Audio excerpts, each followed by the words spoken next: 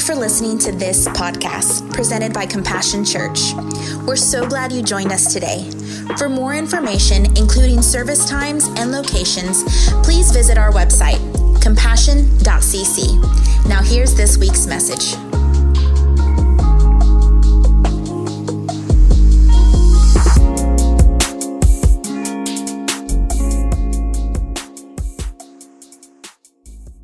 Hello, Compassion fam. I am Crystal Little, and let me tell you, I am pumped to get to be up here. I mean, we're kicking off a brand new sermon series, as you guys have already heard, called Encounters, and I'm telling you, the encounters have already begun. If you were at Fusion on Wednesday night, we encountered the presence of God. There are so many testimonies that we are hearing, and we're going to continue to hear about the way that God has shown up in unexpected ways and changed the game. I mean, I can tell you that from my life. I am one of the most introverted people that I know. I always tell people I'm not stuck up, I'm shy, and I'm afraid to talk to you. But I have encountered Jesus. And when I encountered Jesus and I gave him my yes, he gives us the boldness where we have to stand up, where we have to speak out and use our voice, because it's not about me. This is not anything that I could do in my own power. It's what Jesus Christ does when we encounter him in those moments. So that little paper that you have, I really challenge you to fill that out. I want you to be thinking about those 4 people that you can be praying for. I want you to be expectant for God to move. What do you want God to do in your life? And then take it beyond yourself. And what are you praying that God will do in the lives of those 4 people that you prayed for? Like, I want to walk out and come in next Sunday, and our chicken wire, my little Nocona, come from Nocona, America, Podunk, USA. So when I heard him say chicken wire, I'm like, I feel like I'm back home. It's beautiful. Love that moment. But I want to see that filled out, because as we are pursuing God, as we are waiting for that encounter, we're coming with an expectancy. We're being proactive, amen, and we are getting people's names in the throne room of heaven for him to come down and change. So I'm going to go ahead and pray us in, and we're going to get to going with our first encounter. So Jesus, I thank you that you are here. Your presence is fully felt, and we love you for it. Do what you want to do. In Jesus' name, amen. So the first encounter that we're going to be talking about this morning for Encounter Sermon Series is in the book of Daniel 3. This is going to be a story that some of you, maybe you've heard before in Sunday school when you were little. If you went to Sunday school, maybe this is the first time you're hearing it. But either way, I believe that the Lord has a word in the story of Shadrach, Meshach, and Abednego. In the book of Daniel 3, these 3 guys, they are, I want to say, kind of in like an exile. They are Jewish people. They believe that Jesus is the Son of God. They believe in the one true God, but they're living in a Gentile world where they're worshiping other gods and idols and all the other things. Kind of sounds like our world, right? But they're standing up in this Gentile world, and there's a lot of persecution that comes from it, and they're about to get the opportunity to stand up for what they believe in. But there's this king. His name's King Nebuchadnezzar. I'm going to call him King Neb for short, because I like to make the Bible personal. King Neb, he has encountered God in previous chapters, but he's kind of forgotten what God has done. He's fallen back into this is all about me, I'm doing well. You know, we all do that. When we need God, we're on our face. But then whenever everything's good, we're like, oh, look at me. How many likes did I get on that post? But King Neb is back in that place. And he is saying, okay, I have created this gold statue, and I want everybody, when you hear the music of all kinds play, I want you to stop what you're doing. I want you to get on your face and bow before the gods. Bow before this idol of gold that I have created. Well, our 3 amigos, Shadrach, Meshach, and Abednego, they don't do it, because they know who God is, and there's only one. There's only one true God. So in this moment, while everybody else is bowing down to the world, they choose to stand up in faith. And I wish I could say that they got a pat on the back and King Neb was like, wow, that's honorable. But he didn't. We had the tattletales go to King Neb and say, these 3 guys, they're refusing to bow down. So their faith sparked up the king's fury. I mean, he's ticked off. So they call the 3 amigos in. They come to talk to them. And he says, okay, I've heard that you're not bowing down, but I'm a kind person, so I'm going to go ahead and I'm going to give you another chance. When you hear music of all kinds, I want you to bow down. I want you to worship these gods. I want you to worship this gold statue. And if you don't, you will be thrown into a blazing furnace of fire. Then I want to see, how is your God going to rescue you then? So in this moment, these people, they had a choice. They got to decide, what am I going to do? Am I going to stand up in faith? Am I going to stand again in faith? Or am I going to go ahead and give in? Because I feel like God will understand. I mean, he sees what's happening. What I can do is I can go ahead and bow down. I can stay away from the heat. And then I'll just ask for forgiveness. Anybody do that? Ask for forgiveness. His grace is sufficient. And I'm just going to go back and I'll worship him again tomorrow. But I'm going to avoid this fire.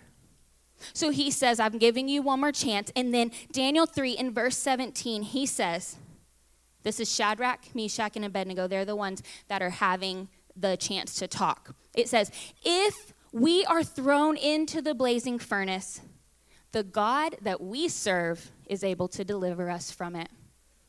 And he will deliver us from your majesty's hand.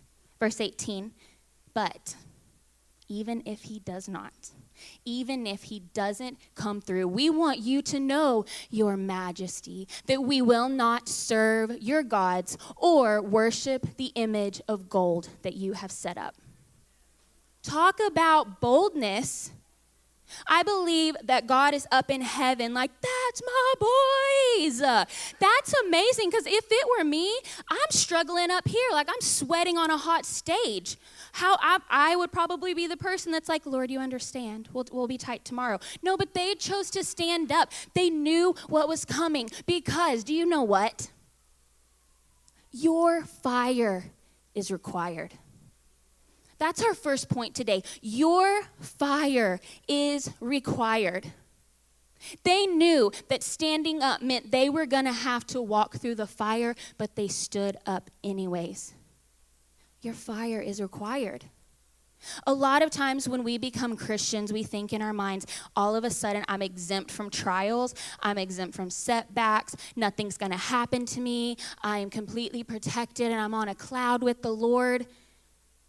I hate to break it to you, but that's just not the case. And nothing in the Bible sets us up to think that. It even says, in James, when you encounter trials, when, not if, when you encounter them, this is an opportunity for joy. I'm going through a trial, but I'm supposed to be happy. That is like me being moody and my husband telling me to calm down. How about no? But in the book of James, this is the cool thing about God, is he takes things that don't make sense in our natural mind and he flips it around and he says, when you experience trials, I want you to look at it in a different way. Because this trial, this fire that you are about to go through, it's required. Because it's in the fire that I am going to rise things up in you. I'm going to teach you how to endure when things get tough. I'm going to teach you how to press in. I'm going to teach you how to develop. I'm going to give you the opportunity to encounter me. But if you're resisting all of the fiery moments, we are missing out on what God wants to do in us.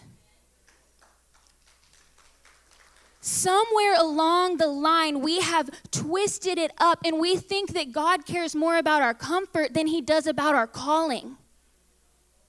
He cares so much more about your eternity and about how you are as a person in the life that you lead than he does about how comfortable you are. But the choice is yours. You get to decide when you are coming up and you know I'm about to go through it. You get the choice. Am I going to stand up in faith because I know the one true God, or am I going to bow down to the world and give the world its way? And the enemy's tricky because he loves. In the scripture, it says, when you hear the drum and the lither, whatever that is, and the harp and the sax, whatever you hear, when you hear all these different instruments, I want you to bow down. That's what the enemy does. He knows what's going to get you. He knows your weaknesses, your temptations. He knows the struggles. He knows the people. He knows the addiction. He knows the thought. All of those things. He knows where to hit it when it hurts. So he's saying, if I can just offer up all of these enticing things, it's going to hit you one way or another. But you get the choice. You know your weaknesses. You get the choice to stand up in faith and say, no. Even if I don't get the outcome that I want, I choose to stand in faith. Because when you stand up, he shows up. When you choose in the middle of it all, when the ways of the world seem way more tempting and way less troublesome, when you stand up, he shows up. And we get to tap into this confidence that these three guys had. They had a confidence that didn't come from anything in here, because this is a scary place sometimes. They had a confidence that was rooted in their faith in God. So my question for you is, what is your fire? The fire that you have to go through, what is it? Is it a fire that you have put yourself in because you've made some really stinky choices? You've made some mistakes. You gotten yourself in your own hot mess.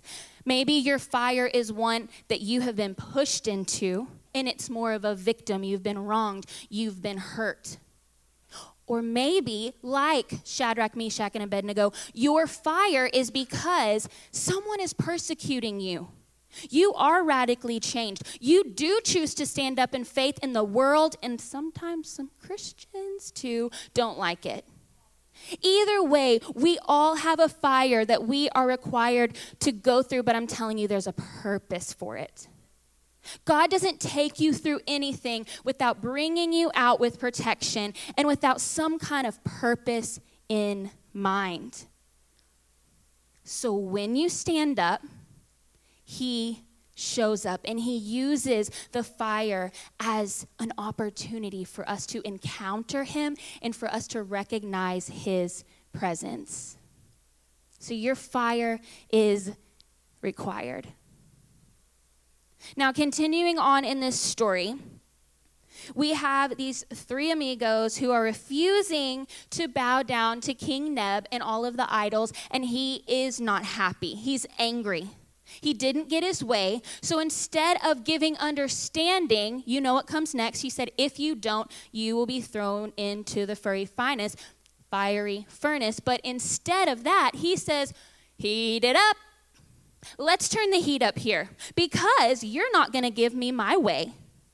I'm going to have that fiery furnace turned up 7 times hotter. See how the Lord's going to rescue you now.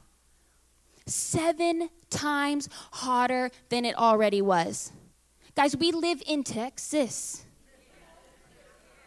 109 degrees when you get in your car with black leather interior and you try to put your arm on the console and you get 3rd-degree burn. You can't even do 10 to 2 because your fingers are burnt to a crisp and they become little chicken fingers. You're trying to do this going down the road. We can't handle 109-degree Texas weather, but these men are being thrust into a furnace that is burning 7 times hotter than it was intended from the beginning. That is faith. That is faith. King Neb called his strongest men to tie them up, to bound them up. They were fully clothed too. Like, they weren't going in crop tops and booty shorts. These guys, I'm talking turtleneck, we got fully covered. And you know what happens when the fire catches your clothes? They are destined to be destroyed. But he bounds him up, and he chooses his strongest men to get them and to throw them into the fiery furnace. And you know what happens to those men that are throwing them in? They get burnt up just on the outskirts, not even pushing, not even going in the fire, just being on the outskirts, boom, they're gone. Burnt to a crisp. And when I read that, where my brain goes is, don't you dare mess with the anointed. When somebody has an anointing on their lives, and you try to get your little selfish tush in the middle of it, and you're pushing them in the fire, check yourself before you wreck yourself.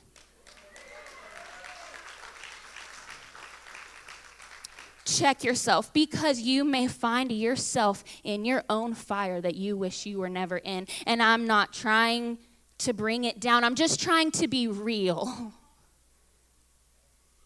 Be careful how you treat the anointed, the children of God, which if you don't know, you are a believer, guess what? You're in that too. We all have access for that anointing. So we have to be there to support each other. But no, they threw them in. They ended up dying. And please hear me. I'm not saying if you mess with someone, you're going to die. Please hear me. But I'm not saying karma, but I'm saying you reap what you sow. If you are reaping havoc, if you're sowing havoc, you're going to end up reaping havoc.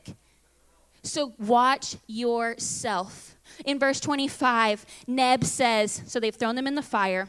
Verse 25, King Neb says, hold up, look. There are four people in this fire right now. But didn't they bound them up? Because these men are walking around in the fire. There's nothing holding them back. They are walking around with an extra person. What in the world is going on? My friends, your fire is required, but your fire also attracts attention. When you choose to step into the fire, people will come. And I want you to pay attention to the people that are there. The first group of people that I'm thinking of are the people that are with you in the fire. You see, Shadrach wasn't alone. He had his other two friends that were with him. God will he will appoint people in your life that will stand up with you so you don't have to walk in faith alone. Then, because he's just the best thing in the entire world, he will not only appoint people to walk with you, he will anoint people to walk in the fire with you as well. They're going to walk through. Think about those people in your life who you've done some messed up stuff. I've done some messed up stuff, but every step of the way, I have had the Lord bring people to come alongside me that are not shaming me. They're not pushing me in. They're saying, hey, let's stand up together. We're going to go through this because I know that it's in that fire that I'm going to encounter the Lord. So we're going to do this together. And I don't think it's coincidental that the Lord used these three men, because in the same time it says where two or more are gathered, where two or more, okay, we have three, so we qualify. Where two or more are gathered, there I am in the midst of them. So in the fire, we have these three men, which means they qualify for the presence of God to come. The fourth man in the fire, in one of the scriptures it says it looks like the son of the gods, and different translations say different things, but basically it's like he sent an angel of the Lord to come and to protect them and to walk with us through. Your fire attracts attention. It's going to attract the people who are with you, but then it's also going to attract the people that are going to pray you through the fire. You don't always have the capacity to be everything for everyone. I can't walk through every single fire I wish I could. I would love it. We can't walk through the fire with everybody, but we can pray people through the fire. I don't know if you guys realize the power of prayer. You don't have to be with them. You don't even have to know them. You don't have to know where they live. You can choose a person and say, okay, they're going through a fire. I'm going to choose. I can't go with them, but I can pray for them. And I've had that happen in my life. I feel like it may have been like 7 years ago. We did a women's conference, and Miss Sylvia Ferguson, who comes to our 1 o'clock service, her sister came with her to that service, and somehow we got combined up, and we ended up praying for each other. Well, ever since that day, she still prays for me. I don't know where she lives. I don't know what she does for a living. I don't know her story. But she chose that day when she met me that I am going to pray you through your fires as long as I have breath. And Miss Sylvia will come up to me and she'll tell me, my sister's still praying for you. My sister's still praying for you. And there have been times where I have been in the biggest pit of fire. And I can remember that Miss Sylvia's sister is in the corner on her face praying for me right now, even though she doesn't even know it. So do not discount your ability to pray people through the fire. Now, there are also people who love to watch you burn. When you are in the middle of your fire, there are going to be people who pull up with the lawn chair. I'm talking the Michael Jackson meme. I'm just here for the comments. They want to watch you burn. Now, and I don't believe, because we have all done it. I'm not acting like I'm innocent. We have all done it. But I'm telling you, there is some sick, twisted way that the enemy has made people's failure a form of entertainment for us on Facebook. And that has to stop. He loves to take it and he attracts. It's like a moth to a flame.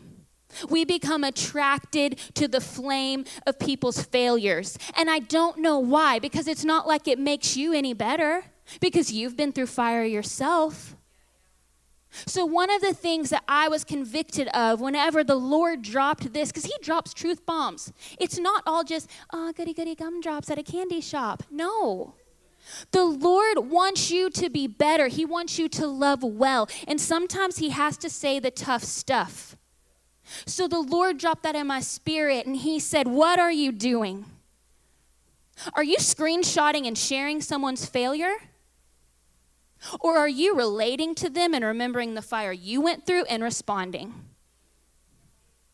Guys, as Christians, but also just as decent human beings, like in general, we have to do better. When somebody is going through the fire and you're scrolling through Facebook and you see this and you see that, or you hear this and you hear that, I'm going to encourage you, do not screenshot that mugshot. Don't do it. You stop in that moment and you remember where you came from, because nobody in this room is perfect. You remember your fire. You remember the brokenness and the loneliness that you felt. You relate to them and then you respond. And I can be so guilty of this. Like, I want to reach out and I want to respond and say, hey, I'm praying for you. I love you. We're here for you. But I stop myself because I'm like, I don't want to embarrass people.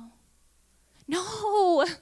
Guys, you never know if that one text or that one call or that one encouraging scripture is the very encounter that they needed to get on the other side of the fire. So we relate and we respond and we realize that our fire, it's required, but it also is going to attract attention. So we want the people that are coming around to watch us burn, we want that to be a testament of God's glory. We want them to come around and see, okay, I know what she did. I know what happened, but she chose to stand up in faith anyways. She walked through the fire. The Lord was with her, and look at her now. Look at her now. The attention was never meant to be about us. The attention is always meant to point to Jesus. We get to choose, am I going to be a victim in my situation? And some of us, you have been in a victim situation, and I'm not downplaying that, but I'm saying we get to choose in the moment, am I going to stay a victim or am I going to rise up a victor? So as you're standing up, you're allowing it to attract attention. In verse 27, it says, I'm going to kind of speed through this a little bit, but it says all the people, the governors, advisors, all those people, they start crowding around them, and they saw that when they came out of the fire, they did not have a harm on their body, nor was a hair on their head singed. Their robes were not scorched. There was no smell of fire on them. Not a smell of fire on them. Guys, if you have ever been to a bonfire or a barbecue place or a bar, you know that smoke clings. No matter how much you try to get it out, no matter how much you wash it, no matter how much you get the cute little teddy bear fabric softener, the smell of smoke does not want to come out. But these men walked through a fiery furnace that was 7 times hotter, and they came out with not a single smell of smoke on their body. Only God can do that. And if he can do that for these 3 friends, imagine what he can do with your story. Imagine the shame that you can walk in with. Imagine the guilt that you carry. Imagine the choices that you've made that you knew were not right. Like, he sees it all. But when you encounter Jesus, you come out of the fire, not only with this gift of eternal life, but you also come out not even smelling like smoke. Because he's the one that gets the glory in it all. That's what we're here for. Because your fire should fuel faith. Your fire should fuel their faith. Only God can bring you out where we're no longer carrying the shame or the labels or the generational curses anymore. No, we get to walk out free because we have encountered God. And God, his encounter, it's all consuming. Which I think is why he probably chose a fire in this picture for his way of an encounter, because a fire is all consuming. Once it starts, you can't stop it almost. But God's presence, he desires to consume us from the top of our head to the soles of our feet. And it's not a fire that's for destruction. It's not a fire that's to bring pain or 3rd-degree burn. It is a power and a presence that is like a healing balm that says, I see your sin, I see your shame, but I have something way better in store for you. But I need you to take my hand in the middle of the fire. I need you to recognize that I'm here with you, because when we get up out of here, what just happened is about to fuel people's faith. It's not something that we keep to ourselves. It should fuel the faith of other people. I mean, that's what happened with King Neb. If you see it, his faith was beginning to be restored, all because they allowed their fire story to fuel the faith of the people that are around them. So my question for you is, are you allowing your fire to fuel people's faith? I want everyone to just close your eyes. And we're just going to get real for a second. And I want to know, if you are in the middle of a fire, I want you to raise your hand. You are not alone. Okay, you can put your hands down. I want to know who in here is ready to stand up in faith. As we're pressing in and encounter this month with Encounter, I want to know who is ready to catch fire. Who's ready to stand up and say, I know the one true God, and I'm ready for my life to tell the story of all that God has done. If that is you, I want you to raise your hand. Hands are up everywhere. God, I thank you so much that you love us enough to meet us in the fire, and I thank you that you walk us through. And that we come out on the other side with victory. We come out on the other side and you are the one that gets the glory. So God, use us. Let our flame tell your story. Let our flame fuel the faith of others. And we thank you for what you're doing. We thank you for the encounter. Now this is the most important part. And this is for my friends in here who you've been through a fire. You're haunted with what you've done. You are overwhelmed with loneliness. And you keep hearing about this Jesus, and you want to know that you're not alone, but you haven't had that encounter yet. Like, you don't know Jesus personally in your heart. So today, I want to give you an opportunity to say, I want Jesus in my heart. I know and I understand now that I've done some messed up things, but he died for me so those could be washed clean. I want to walk with him through the fire. I want to share my story. I want to make it to the end of my life, and I know that I'm going to heaven. That all of this was for his glory. If that's you, and today is the day that you want to receive Jesus in your heart, I want you to raise your hand. Yes, that's the thing, is everybody has their first encounter. You are never alone. So I want you to pray with me, because we're a family. We don't walk through the fire alone. Where two or more are gathered, there he is in the midst. So I want you to repeat after me. Dear Jesus, I invite you into my heart. I invite you into my fire. I ask you to come in, be the Lord and the Savior of my life. Forgive me of my sins. I live my life to worship you forever and ever. Amen. We are so happy that you joined us today. Here at Compassion, we value family, which means we value you. If there's any way that we can be praying for you and believing with you for something, please make sure that you let us know. You guys have a great week, and we'll see you here next Sunday.